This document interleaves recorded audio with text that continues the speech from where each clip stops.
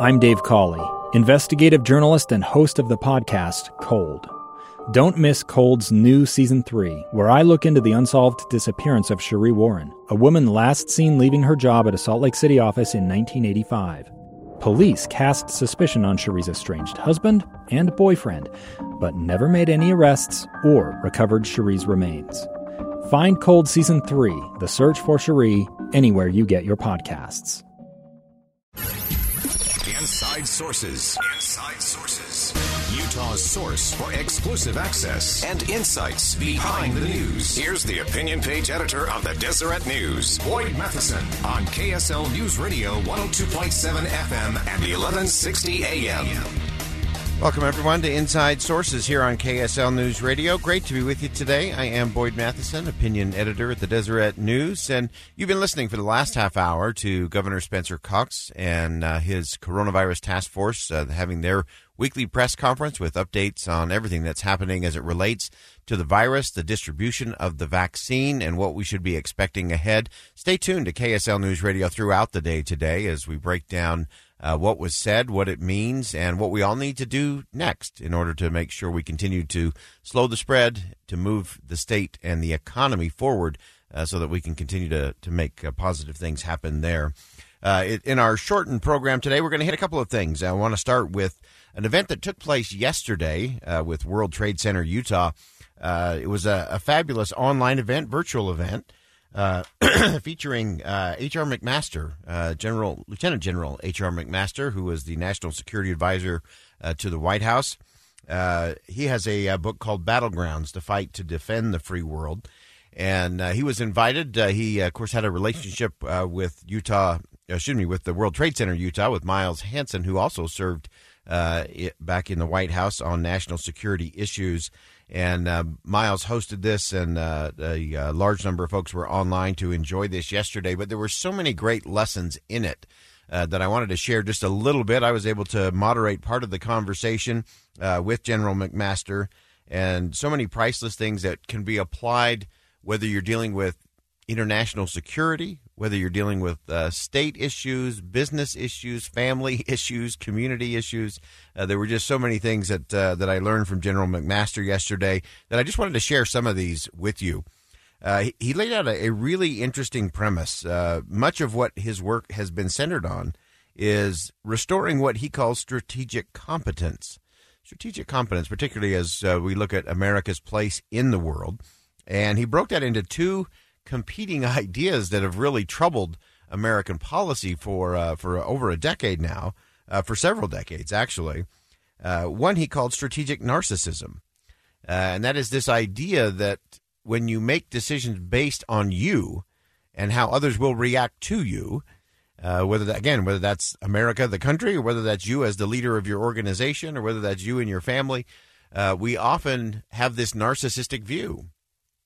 And so he talked about this problem about strategic narcissism, where you're making plans and strategies based on you and everyone, how they will react to you. And so he suggested the answer to that is strategic empathy and recognizing what happens at the individual level.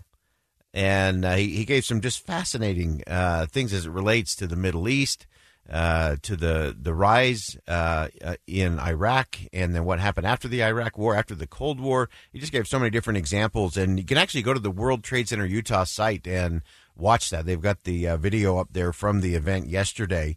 So, of course, one of the things I wanted to ask General McMaster about is the leadership strategy and how he came up with this, what influenced him in terms of leadership principles that all of us can apply.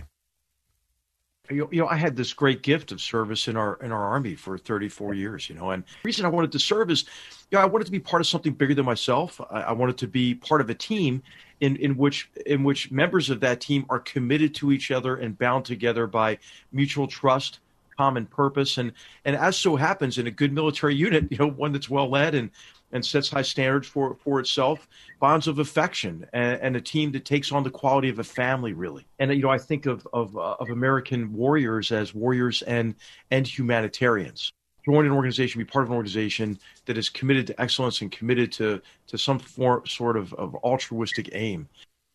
And so if you look at that, again, those are a lot of just real solid leadership principles. And he was very grateful for what he learned being in the military for 34 years.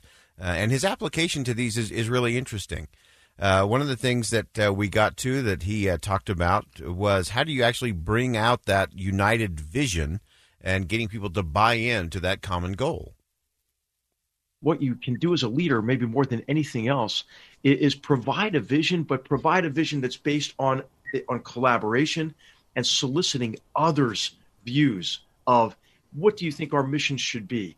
How should we work together more effectively? Capturing that in a discussion. And then seeking a common commitment across your organization to that mission and the principles associated with it, and what the expectations are going to be for one another within that organization. So, being able to develop that kind of collaborative environment, he talked about ways that you could do that in a way that creates that shared ownership, which is so important. We're going to jump to something else he said that was really interesting that I think many leaders don't recognize. And some people don't even look at themselves as leaders because they don't have a title that says boss or leader or CEO or vice president or manager. And yet there are so many places that you can influence and lead from, but you have to recognize that you have influence. Here's what General McMaster had to say. Leaders sometimes where they make mistakes is they don't recognize, Boyd, how influential they really are. And I think in many organizations, certainly in the military, right? Your soldiers, your unit will adopt your standards, right? People watch you carefully. If you want people to treat each other respectfully, treat others with respect, right? If you think, a certain aspect of your business, for me, it was always training and preparing for combat. And well, if that's the most important thing to you, hey, it's probably pretty important that you be there and you demonstrate your commitment to that priority. Again, this was a fascinating conversation with General H.R. McMaster, former National Security Advisor. This was part of World Trade Center Utah event yesterday. Again, you can go to the World Trade Center Utah site to watch that in its entirety. But I wanted to get to at least one more piece today. We may come back to this on Monday. But I asked him as we got towards the end of the program, and as I said, he covered so many national and international things relating to security. But related to leadership and how we do things a little bit different. And so I got to the therefore what question with General McMaster to say, okay, so what does this all mean? What should we really be doing? And the first part of his answer is really fascinating to me. What I took away from this self-education process, across my career and then in writing the book, is that these really are competitions that cannot be just done in the public sector or with the government. It does cross over into all of our society and into the private sector. And I think what we can learn from it is to first try to frame these complex challenges, understand them on their own terms. And one of the key elements of that understanding, predictably for me to say this because I'm a historian, is to understand how the recent past produced the present as the first step of making a grounded projection into the future. Again, that's H.R. McMaster, Lieutenant General, former National Security Advisor. And we're going to come back to this on Monday. There's just so many parts and pieces to this that we can apply to the coronavirus, that we can talk about in terms of our economy and jobs, leadership in general. It's just a fascinating thing. As I mentioned, we'll have this up on our website, and also you can go to World Trade Center Utah to check out more from General H.R. McMaster. He is a fascinating guy, historian, 34-year military career, time in the White House as National Security Advisor, lots of fascinating things. And so we'll hit more of that when we come back on Monday next week. We're going to go ahead and step aside for a quick commercial break. And when we come back, we're going to talk about the fact that what America really needs today is a grace period. Stay with us.